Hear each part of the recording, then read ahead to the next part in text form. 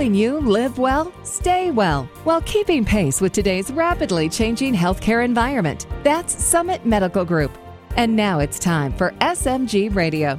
Here's Melanie Cole. Have you ever felt overwhelmed by anxiety? I mean, we all have at one time or another in our lives, but true anxiety and the things that you need to be concerned about are the ones that maybe you need to get some help for.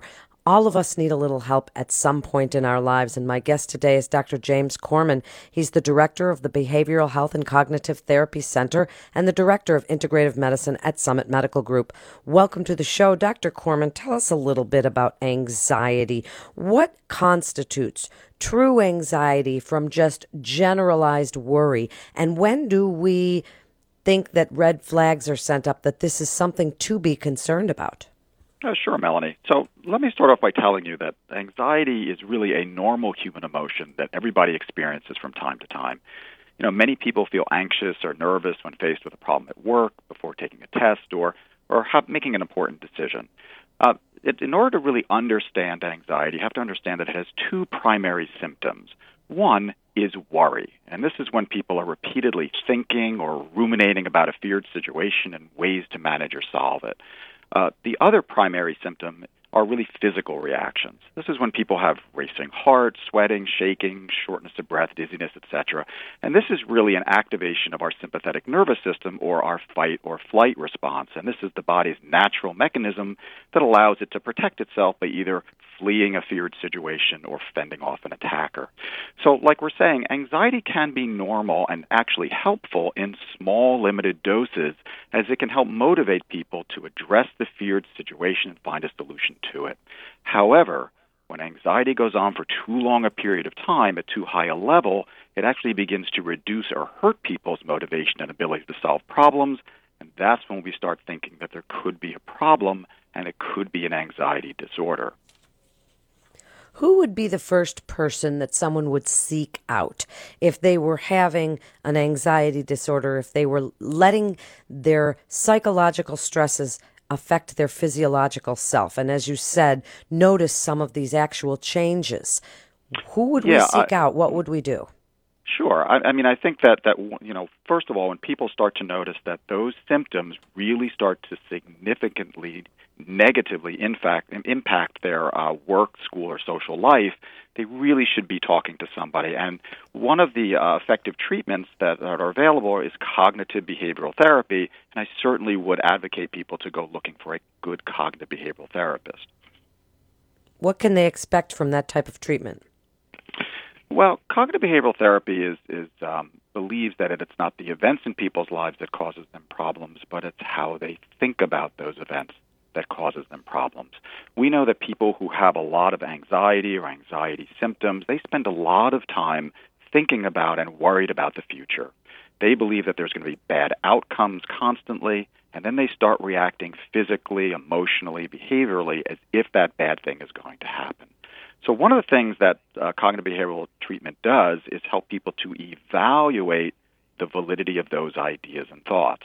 We teach people very specific skills to think as realistically as possible so that they're spending more time in the present and far less in the future. We also know that people tend to only focus on information that supports their thinking. They tend to ignore information that suggests their thinking isn't true, or they change information to fit their beliefs. So people who are anxious and worried tend to only focus on the data and information that supports their worried, catastrophic, and bad thinking about the outcomes. And then finally, we'll really work on people's behavior, because when people are very anxious, they tend to look into the future. They think the future's bad. Then they start only looking at the information that supports it, and then they start acting upon those ideas as if they're true.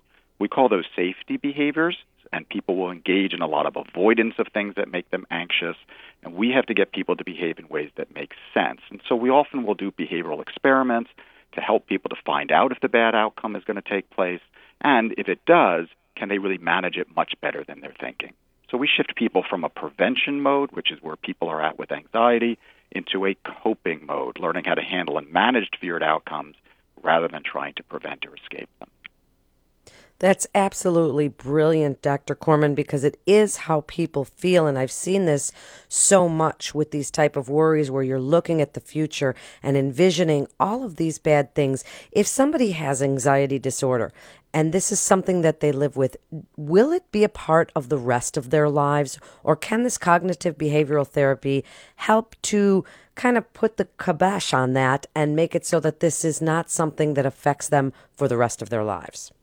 Yeah, the research really does support the idea that cognitive behavioral therapy can be very effective in significantly reducing the symptoms of anxiety or eliminating them. So there's some very good research that shows that people do not have to suffer from anxiety disorders for the rest of their lives.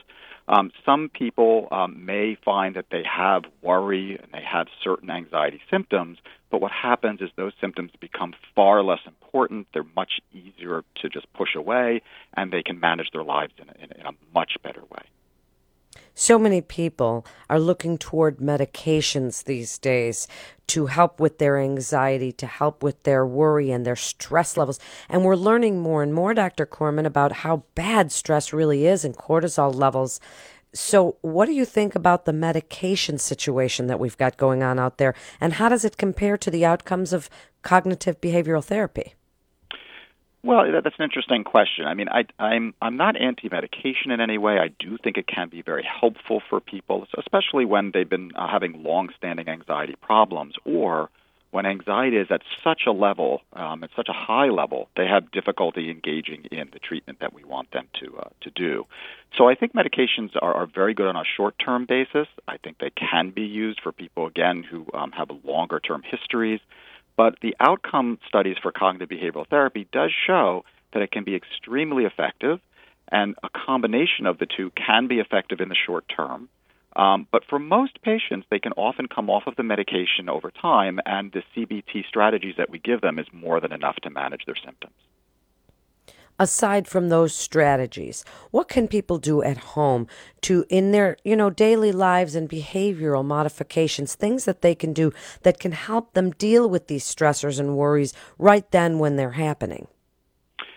Well, right then, I think some of the important things is there's one big question that I often ask my anxiety patients, especially when they're very stressed, is what is the worst thing that could happen in whatever it is that you're dealing with? And if that thing was to take place, could you handle it? Could you manage it? And almost all of my patients, when they think about a feared outcome and we start thinking about, can you manage this situation? They always say yes. And that usually brings down their worry and anxiety. So that's one really good technique to be asking yourself when you're in one of those stressful or anxiety-related situations. What's the worst thing that could happen? And could I really handle this and manage this? What would I do? Certainly, when people are in very stressful situations, I often tell them to take a break, walk away from it for a few minutes, give them time to think about it. Certainly, exercise is a great thing. Take a break from the situation, and we know that exercise is great for managing things that happen right then. So you walk away, go for a walk, and certainly as a maintenance, exercise has just great things for anxiety, depression, and every other disorder you can think of. What about meditation, deep breathing? Do those things work to help calm people down or center them? Absolutely. In fact, I'm a big advocate for meditation, and in particular, I'm a big advocate for something called mindfulness meditation or mindfulness-based stress reduction. It's a great approach. It helps people to stay centered. It helps them not to get caught up in how they're thinking or feeling, and they can be very, very present. Because remember, anxiety and stress is always about the future. And anything that centers us and helps us to stay present and in the moment certainly reduces those symptoms and that worry. Mindfulness meditation is a great approach to help people to do that. So in just the last few minutes, Dr. Corman, if you would, give us your best advice for the listeners who suffer from anxiety disorders or stressful situations that they're not sure that they can handle, and what you would tell them when you first met them to give them hope that this is a manageable situation and why they should come to Summit Medical Group for their care. Well, of course, the first thing I would recommend is seek help. There is no reason to have to suffer or struggle through these symptoms on your own. and certainly getting help and getting help sooner than later is going to benefit them. Also, when people come to see me or any of my other clinicians here at Summit Medical Group, I want to make sure they understand that they can be treated. CBT is very effective. We help people usually within the first 2-3 sessions. They're already starting to feel better because we're getting them to think more clearly and we're getting them to behave in ways that don't reinforce their anxiety thinking. So it really is effective, and they should be very hopeful that their symptoms can be treated and treated well. Thank you so much for such great information. You're listening to SMG Radio. And for more information, you can go to summitmedicalgroup.com. That's summitmedicalgroup.com. This is Melanie Cole. Thanks so much for listening.